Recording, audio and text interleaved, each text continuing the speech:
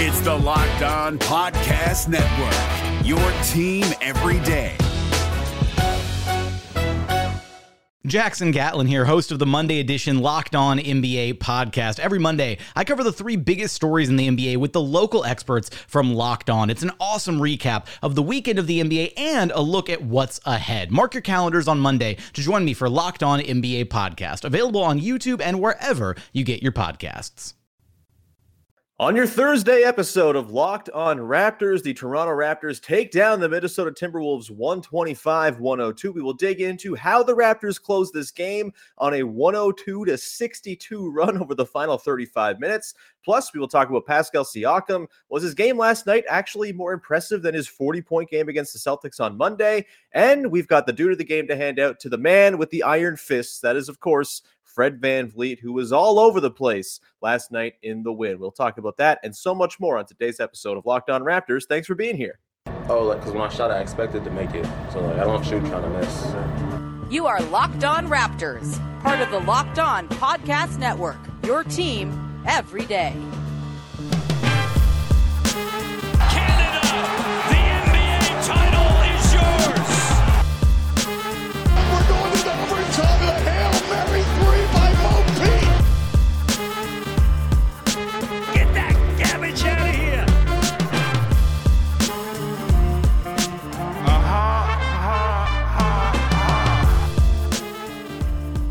Hey, what's going on? Welcome to episode number 1149 of Locked On Raptors for Thursday, March the 31st. I'm your host, Sean Woodley of RaptorsHQ.com. You can find me on Twitter, as always, at WoodleySean. You can find the show at Locked On Raptors. And, of course, you can find the podcast free and available wherever you get your podcasts for the low price of a click and a subscribe or a follow or a review or a rating. That is very, very nice if you do those types of things to help support the show.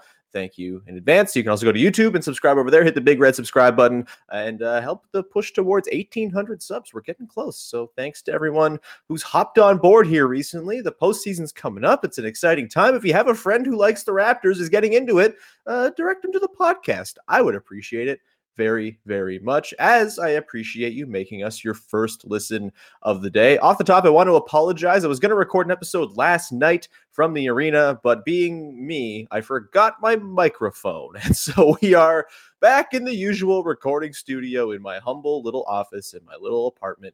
And so, we will do an episode probably from the arena on Monday after the Sunday night after the Kyle Lowry return, provided I remember my microphone that night. So just keep an eye out for that. Either way, thank you so much for being here. We're going to dive into a really fun win over the Minnesota Timberwolves last night, 125-102. Sluggish start for the Raptors in this one. Did not look like it was going to go super well against a very stout and long and kind of Raptors-y Minnesota defense. Perhaps not surprising that they're Raptors-y, considering Chris Finch is the coach over there, Nick Nurse's best pal, former Raptors assistant coach. And they have a lot of dudes who give you problems, especially when it comes to packing the paint, keeping you away from the rim. And we'll get into some of the ways in which the Raptors worked around that. Most of them have to do with one Pascal Siakam. Plus, we are also going to dive in to some box score notes and dig into some sort of trends from the game. I want to talk about the starting lineup. They have been weirdly bad, and they actually had a change going into the second half last night, which we haven't seen much from Nick Nurse so far this season, unless it's been Khem Birch kind of getting sat down. So we will examine that and look at some very bizarre numbers for the Raptors starting five. I can't really figure out what's going on with that lineup. We will try to investigate. Got the dude of the game to hand out as well at the end of the game. So let's dive in here to the game against the Wolves last night and sort of my big takeaways. My big takeaway for me is that this was kind of an example of the peak formula for the Raptors, right? Like if they're going to go and upset some team in the first round from the upper crust of the East, it's going to be because they followed what they did last night against the Wolves. It all kind of flows through Pascal Siakam, and I continue to be really encouraged about Siakam and how his work this season to improve as an overall offensive hub and engine is going to translate to the postseason, because he's beating teams in all sorts of different ways and adapting when difficult circumstances come into play, when difficult matchups are at hand. He is still finding a way to be the driver of all that is good and nice with the Toronto Raptors offense right now. And last night was no exception. The Wolves, as I mentioned, a really, really, again, Raptors-y type team, super aggressive. They send two to the ball. They send a bunch of guys collapsing all of the time. Whenever a drive is happening, there was always a double coming to Pascal Siakam when he got to that 10-foot or so range. And he just could not get any laneways to the rim. They're a really big team. The Wolves are. Jared Vanderbilt, I mean, I made the point last night that he feels like someone that Masai or Bobby is going to bed with the basketball reference page of open as they fall asleep, phone in hand. He's a 6'9" guy who defends well and grabs a million offensive rebounds. He's got future Raptor written all over him, at least in the way that they're building the team right now. And you throw in Anthony Edwards, who's no slouch on the wings. You throw in D'Angelo Russell, who's been a really good defender this season. Patrick Beverley's no picnic to deal with, even though he's a little bit small. Coming in off the bench, you've got Naz Reid, who's just like a brick shithouse. You've got even Jordan McLaughlin and Taurean Prince were doing pretty well when they were forced to, guard Siakam for a possession or two here or there. Just a really hyper-aggressive scheme. And, you may be familiar with how it works when you have a hyper aggressive scheme. It's going to tend to leave shooters open. This happens all the time with the Raptors in the way they defend. The Raptors, I think, tend to have a little bit more success when it comes to recovering back out to shooters. They seem to be on a string a little bit more. The defensive talent they have on board, probably a little bit higher. Plus the length, obviously, is a huge asset for them as well as they play that scheme. But the Wolves do it quite well, and they were doing it really well in the first, let's say, 14 minutes of regulation last night. Siakam only had, I think, 4 points in the first half. Might have just been 2. It was a really tricky start for him. He didn't have the touch on his mid-range shot. The threes weren't falling for him, and he couldn't get to the rim, where that's obviously where his bread's buttered. He's shooting almost 70% from the rim this season, but there were just no avenues to get there because of the pack line defense the Wolves were playing. And so Siakam turned into playmaker mode. Of course, a complete sort of stark contrast to what we saw on Monday, where he only had 1 assist. I think he only had like 6 potential assists in that game. Like it wasn't like he was serving up a ton of passes against the Celtics and, open threes weren't falling. He was just going at those Celtics and, sizing up matchups and scoring himself and just, kind of doing the, if it's going to get done right, it's got to be me who does the job type of thing. That wasn't the case in this one, and the Raptors offered a lot of support in a way he didn't have on Monday, which kind of inspired him to go for that 40. Instead, he finishes this game with just 12 points. He goes 5 of 15 from the field, but I think it was actually a more impressive game from Siakam than it was on Monday when he just sort of scored over a bunch of dudes who are easy to score over if you're Pascal Siakam, right? Instead, he was just, again, the diagnosis of the double teams that were coming from the Wolves. He knew exactly what the Wolves wanted to do to him. Yes, he had 6 turnovers. That's not ideal, I guess, but he had 13 assists, and I'm going to try to pull up the numbers here. Like he just was incredible when it came to the secondary assists in this one. He had a lot of potential assists fall flat, although fewer than you might expect because the Raptors, let me just see here, the secondary assists 4 secondary assists last night for Pascal Siakam per NBA.com to go along with the 13 assists, and the potential assists he had last night as well. It was 18. So he was just, he was carving and slicing and dicing up that Wolves defense. Again, he would drive. He would have one guy face guarding him, and then a second guy would kind of converge, and then he would know exactly where that help was coming from and realize, oh, there's OG on the wing. I'm just going to kick it to him. There's going to be a touch pass to the corner, and there's going to be a wide open 3. It was either Gary Trent Jr. or OG with those wide open 3s early on. The second quarter, Precious Achiuwa got in on the action as well with those wing 3s, not doing the touch pass to the corner, just firing away from the wing. The Wolves seemed kind of unbothered by him shooting. He went 3 of 7, though, and really burned them and had 9 points in that third quarter, just putting him up and heaving away. And again, Siakam, this doesn't work out the same way if the Raptors aren't making their shots, and they're not going to go 18 of 36 every single night. But most teams are not going to provide the resistance around the rim that for Siakam that, it forced him to be such in playmaker mode, right? He's going to have opportunities as we go forward here against lesser defenses, teams with less length and size, where it's going to be kind of a balance, right? Maybe the Raptors can get away with a lesser shooting night, and Siakam will be able to put up a little bit more in terms of his own personal production. It's all balance, right? But the balance in this game was Siakam just was kind of being neutralized as a scorer. And so he deferred to everybody else. And boy, oh boy, did they ever come through. OG goes 4 of 4 from downtown, 22 points, 5 boards, 3 assists. it can't be understated how lovely it is to have OG back on this team. He ties everything together. The defense he offers just makes everybody's life that much easier. And he can score and knock down threes at a really incredible rate. And, Mike James style. And, he's not doing the Mike James thing. Please never do the Mike James thing, OG. Unless you feel like going for a contract. Who's to say? But, I digress. Just a really nice game overall. Plus 29, team best for OG last night. And you felt that plus 29. They were just humming along when he was out there. He was eagerly putting up threes. He still scored a few 2-pointers as well. 5 of 9 from 2-point range too. That's nice to see. Had some nice seal outs. Continues to be stronger than most everybody else in the league and can get himself good position for those seal outs under the basket. So great stuff from OG. Lots of stuff in transition as well. And then Gary Trent Jr. goes 6 of 8 from downtown in this one. 29 points to lead the team. He goes 9 of 13 overall.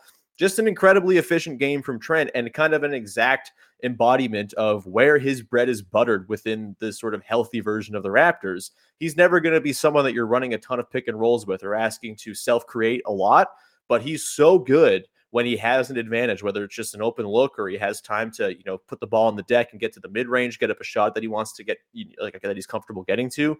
Like it was just, you're not going to get a combined 10 of 12 from those guys every single night. Like that's not fair to expect or anything like that. But, they have the capacity to get hot for a given night. And in the postseason, you only need to get hot 4 out of 7 times and something special can kind of happen there. So yeah, beautiful stuff from Gary Trent Jr. last night, complimenting so well, led the way with points. I would argue he's probably like, the third or fourth most impactful guy offensively last night for the Raptors overall in terms of things that were being done on the floor. He didn't have stuff flowing through him at all. He was just the finisher on a lot of these plays.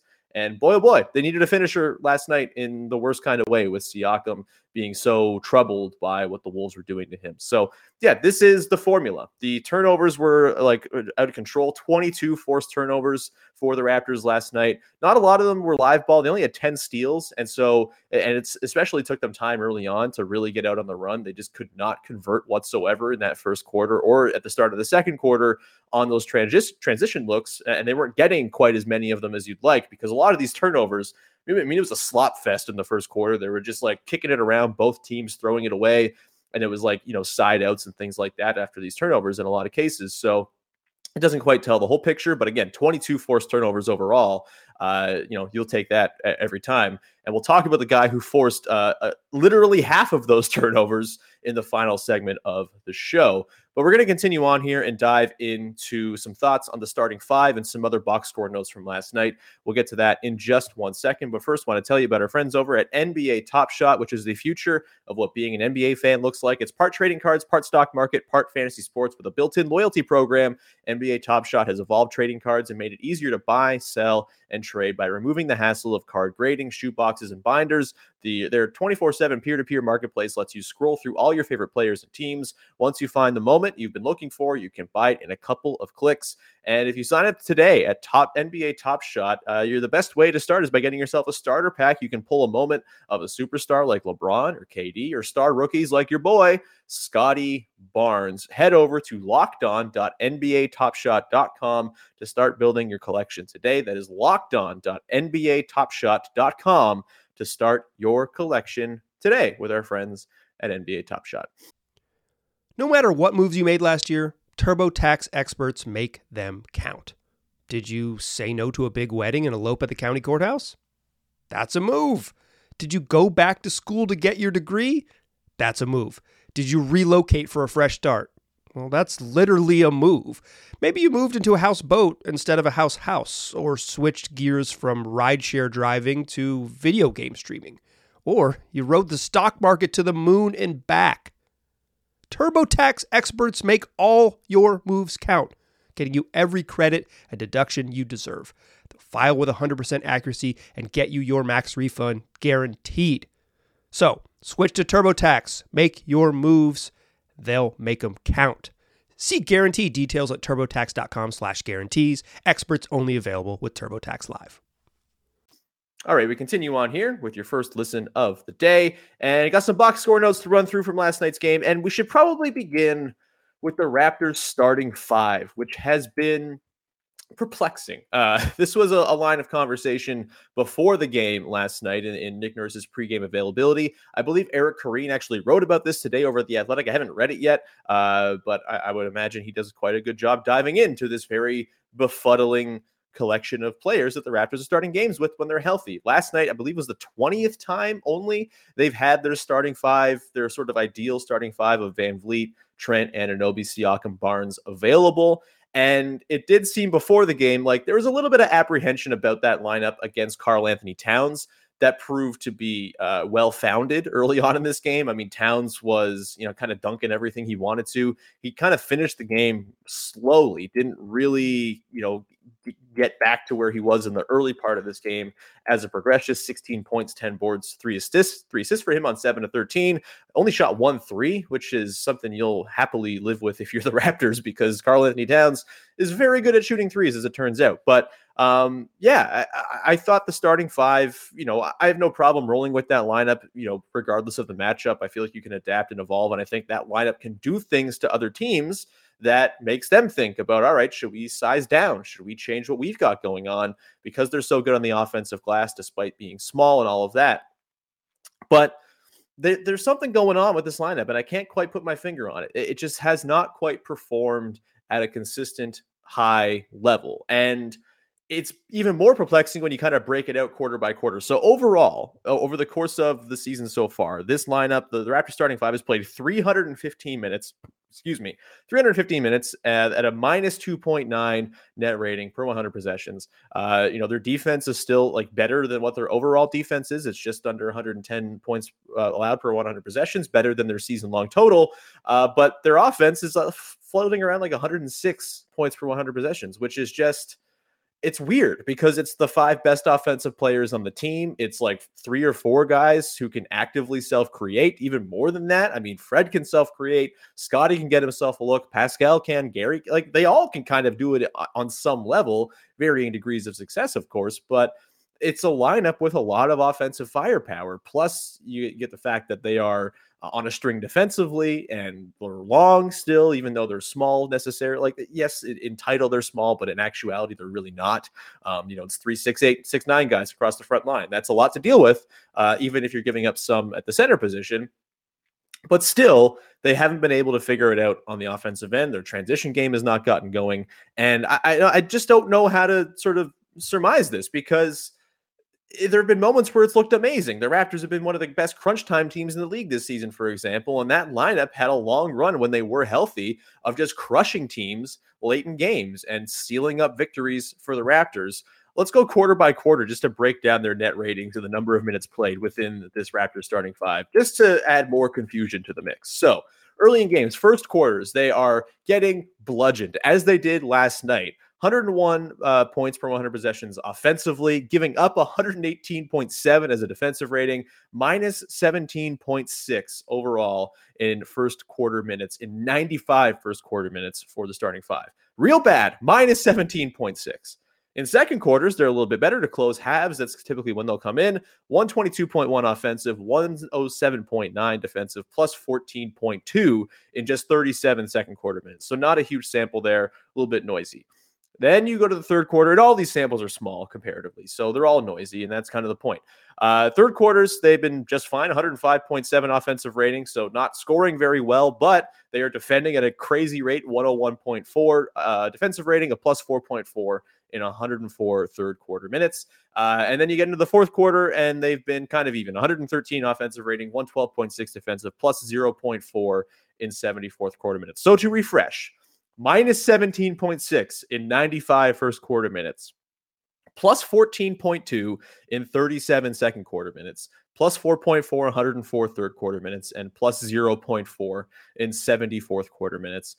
It doesn't make any sense. There's no through line. I don't really know how to reckon with it at all. You would think, oh, maybe the first quarter is bad because they're playing opposing starters, but why are they good in the third quarter and at the end of second quarters?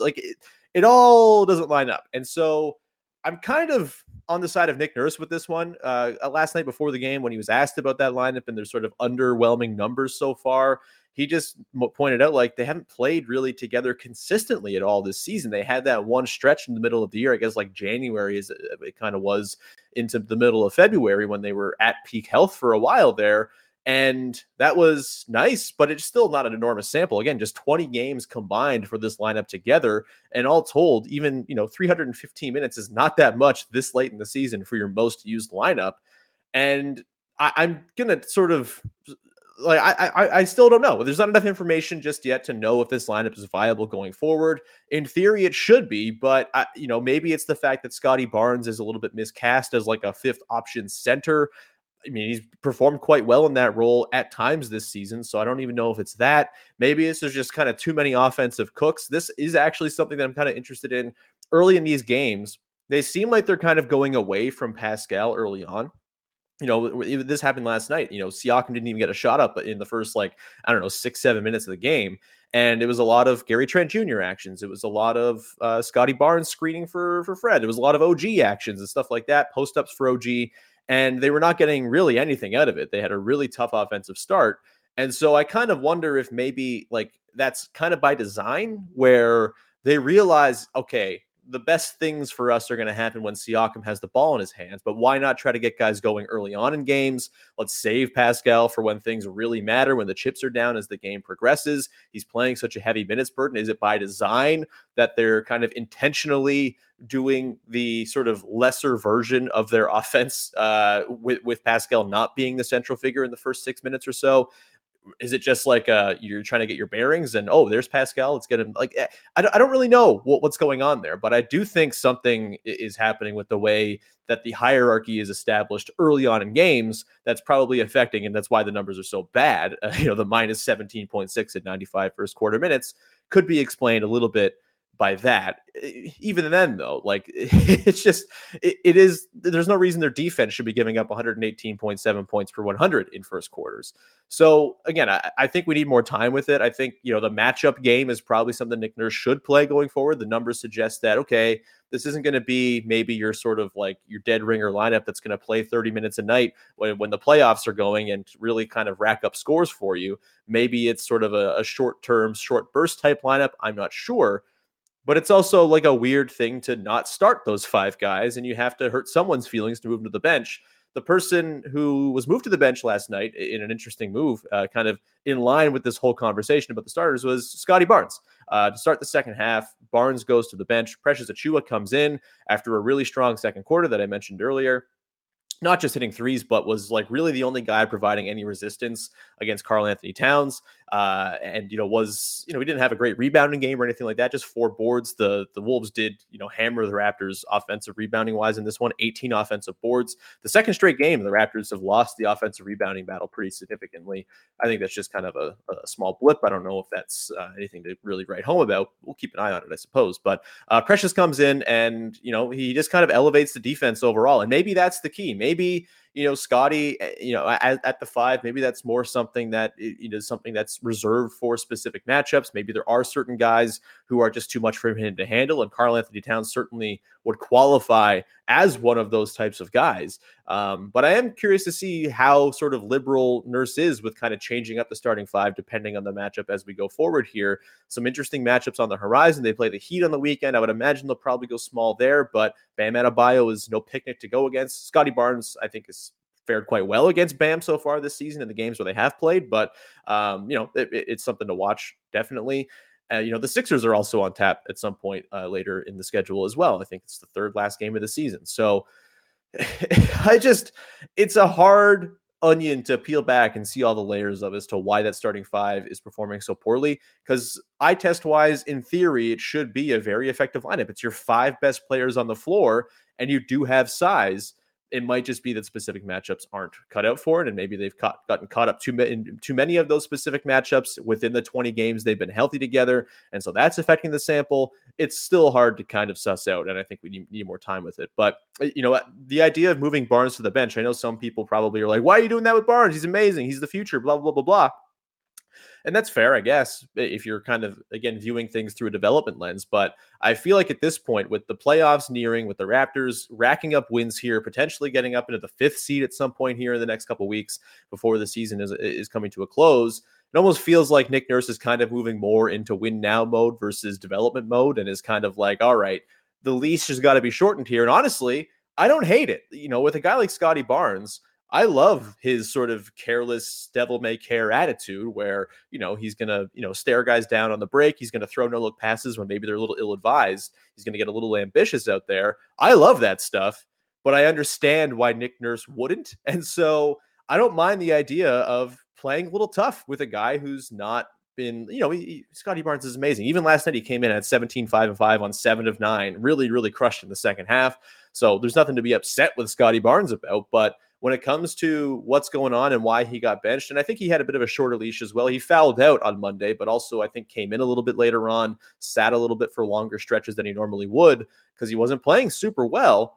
I do wonder if Nurse is kind of getting a little bit more sort of short with the leash, and if that's sort of just like a championship coach kind of realizing, all right, like I know what it's going to take for us to pull off a playoff upset, and we got to kind of iron out these more sort of rough edges before the postseason comes. And if, sitting a guy is the way to potentially have him learn and come back and adapt and go forward, maybe that's the way to go. I don't hate it. The tough love approach with a guy who has kind of had free reign to do whatever he wants all season long, as he probably should have. Again, it's been a development forward season. That's not a problem, but you got to change the mind frame a little bit now with the playoffs drawing near and with this team playing as well as it is. I mean, they're really making a case as a team that can actually pull a surprising first round upset depending on the matchup they draw. So a little tough love for the young guys on the team is not a bad thing in my books. We're going to continue on to talk about not one of the young guys on the team. I mean, he's still relatively young. He's younger than I am, but he is one of the sage vets of the team as well. He is also your dude of the game, and he was everywhere last night, especially on the defensive end. We'll get to that in just 1 second here. But first, I want to tell you about our friends over at BetOnline. After months of playing college basketball, or after months of playing, I've missed a comma in the copy here. College basketball has determined the top teams for the Final Four and will determine this year's national champion this coming weekend. BetOnline.net is your number one source for all your betting needs and sports info ahead of the Final Four. Please go put some money down on Duke losing. We got to have the forces working against Duke at all costs here. And I know North Carolina is not like a great, hero in this tale, but better than Duke. So go UNC. Either way, BetOnline remains the best spot for all your latest sports developments, including podcasts and reviews of all the leagues this season to make sure that you are fully informed anytime you place money down. And it's not just basketball. They've got all the sports under the sun. They've also got all your sports live betting and your favorite Vegas casino games on hand as well. Head to the website today, use your mobile device, learn more about the trends and the action at BetOnline, where the game starts. This is Jake from Locked On. Locked On has teamed up with State Farm to spotlight some of the greatest supporting players in NBA history. After beating the Heat led by LeBron James and Dwayne Wade in 2011, Dirk Nowitzki won an NBA title and proved himself to be one of the greatest basketball players of all time. But there was one player in the starting lineup for the last 3 games of the finals that helped support Dirk all the way to a championship, JJ Barea. Led by JJ and Jason Terry, the Mavs' second unit proved to be the strength throughout the playoffs, where they led the NBA in bench scoring. But for games 4, 5, and 6 in the NBA Finals, Mavs coach Rick Carlisle inserted Barea into the starting 5 to help the Mavs space the floor and put more playmaking around Dirk. JJ Barea had a knack for running the pick and roll with Dirk that helped the Mavs score more efficiently on their run to a title. Dirk Nowitzki couldn't score the way he did if he didn't have much needed support from someone like JJ Barea. Sometimes you and I need that kind of support too. Think of State Farm like a pivotal team player. When you need help protecting the things that matter most, remember the jingle and just say, like a good neighbor, State Farm is there. And we round out today's show with some thoughts on your dude of the game, who last night, I think very clearly has to be one Fred VanVleet. Fred was everywhere in this game, in a game where the Raptors captured their peak 6'9" formula and were running and gunning, and you had dudes throwing down lobs and dunking in transition, and Thad Young's throwing down with his left, he kind of turning the corner. It's all beautiful. Fred VanVleet was the most disruptive force of anybody on the floor last night for the Raptors. He was just nasty, man. He had 5 steals that undersells it. William Lou posted a video last night of the 11 different turnovers that Fred forced just by being an enormous pain in the ass. And he finished with 12 points as well. 2 of 7 from downtown, 8 assists, which is not bad in any way. That's nice to see.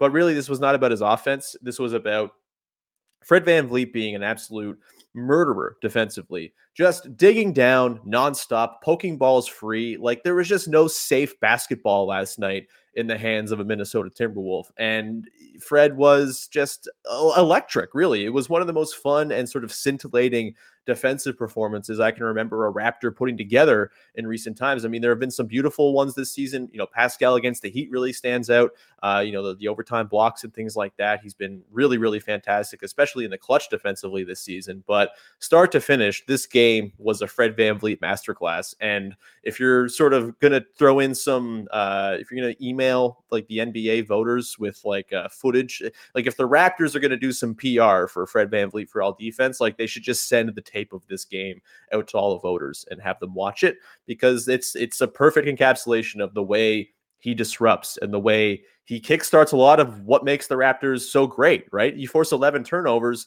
you get 5 steals. That's going to result in a lot of the Raptors on the run. And we know that the Raptors are devastating when they run, and they run a lot when they're at their best. Last night, it really was sort of like the perfect feedback loop of Raptors basketball. I've talked about how the Raptors are kind of always in one of two things, either a positive feedback loop or a negative feedback loop. It's a little bit less than that now because they've actually established like a half-court offense that I think is pretty viable flowing through Siakam. But we've seen at points this season, the offense can really dry up. It can go for 6-7 minute spells where it's not scoring, and it only feeds into itself because the defense is giving up buckets. Their offense is having to play in the half court, and they're not getting out on the run and not forcing the other team to play against a set defense. It's just a nightmare. But last night, totally different. The Raptors force a million turnovers. They get it on the run. They're always playing in a set defense against the Wolves, who are coming at them. And it's just waves of Raptors arms and deflections and bodies all over the place. It was beautiful. And Fred was, again, the linchpin for all of that. He looked a lot better last night than I think he has really since the All-Star break. And I don't know, it might have just been like a one-game blip, and maybe he felt good and the knee was feeling good. Or maybe there's some recovery going on here. I don't know. But even Nick Nurse pointed out after the game that he looked like he had some extra speed and some extra burst. And even though he was only 5 of 15 in this game, 2 of 7 from 3, he really did find himself at the basket a lot more often than we've seen. The Wolves were blocking everything last night. Poor Chris Boucher got blocked like 15 times, thereabouts. They had 9 blocks as a team last night. Fred got blocked a couple times as well on his forays to the rim, just because he's a lot smaller than these guys, and they're not easy to move out of the way. He did have one Kyle Lowry-like bucket where he just moved a guy out of the way with his ass and scored. That was really fun and brought back some nice flashbacks ahead of the return on Sunday. But it just was a top to bottom beautiful effort from Fred VanVleet, and his offense looked a little bit more encouraging as well, at least with the burst and the process as opposed to the actual results. He's essential, right? Like the Raptors are not going to do what they have designs on doing if they don't have at least a good version of Fred VanVleet. It doesn't have to be perfect necessarily. And I talked yesterday in the podcast about how I think they can kind of survive a lesser offensive output from him, but they're not going to be able to survive without his deflections and the steals and turnovers he creates, because that's what they thrive on. And he is the biggest purveyor of such possessions. And so it was beautiful and wonderful and really exciting to see last night that he got back to his old ways, and hopefully that can sustain. Will he rest more? I don't know. It doesn't seem like it's really helped all that much when he has rested versus not. He only played 32 minutes last night. That's a pretty encouraging sign as well. Huge that he only played 32 minutes, considering they've been relying on him to play so goddamn much of late. But we will wrap up the conversation there and tie a little bow on it. Fred, great stuff. Happy to see Nick Nurse actually talking about it after the game with encouragement, as opposed to, the sort of resigned, he's hurt, he's battling through it and it's difficult. Not the case last night. Should be music to your ears if you are a Raptors fan. Just a quick reset on the standings now. The Cavs lost last night to the Mavericks and have some injuries piling up. They're now 2 games back of the Raptors. The Raptors, of course, don't have the tiebreaker against either the Bulls or the Cavs, but that is meaningful. With just 6 games to go, that 2-game split might be enough to start making plans for actual regular 7-game playoff series basketball for the Raptors. It's not cinched just yet, and the Bulls are still out there, and the Cavs can go and win some games because Darius Garland's amazing and all of that, but looking pretty good right now for an actual real playoff series for this Raptors team. Who they'll play, Who the hell knows? They're only 2.5 games back, by the way, of the Philadelphia 76ers, and they have the tiebreaker over them with 1 game to play. The Sixers play like an absolute cream puff schedule to close the season, but who knows? There's still home court advantage potentially mathematically on the table, which is wild. They're 4 games out of first place in the entire Eastern Conference. This Raptors team's good, man. It's really good. They're having a great time. They're having an absolute blast. 4.5 games out of first, I should say, back from the Miami Heat. So we will leave it there. Thank you so much for tuning in. Really fun one last night. We will turn our attention tomorrow, not so much to the Magic game because, it's the Magic, but we will turn our attention to the Kyle Lowry return game on Sunday. And I have a wonderful guest lined up. It's Rohan Nadkarni from SI. He's a Miami Heat guy, and we're going to talk about Kyle Lowry, his role within the Heat, his impressions of Kyle's run in Toronto. I know he's a Kyle Lowry appreciator. He's a Raptors appreciator. Rohan's great.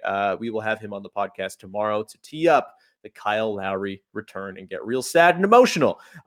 With that, though, thank you for making us your first listen of the day. Go make your second listen of the day Locked On NBA, as the guys over there are doing a wonderful job each and every night breaking down. Nick Angstadt, the Thursday night, Friday morning host of Locked On NBA, or wait, what day is it today? The Wednesday night, Thursday morning host of Locked On NBA, Nick Angstadt, texted me last night asking for Raptors propaganda for the show, and I sent him a whole lot. So go listen to that for a breakdown on what the Raptors were doing last night and what the league had cooking as the very, very tense pennant race-like finish to the season continues.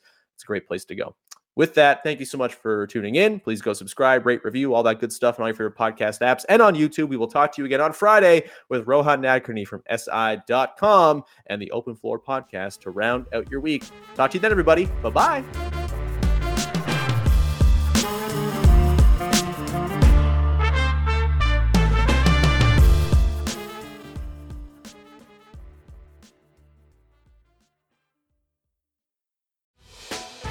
Hey, Prime members, you can listen to this Locked On podcast ad-free on Amazon Music. Download the Amazon Music app today.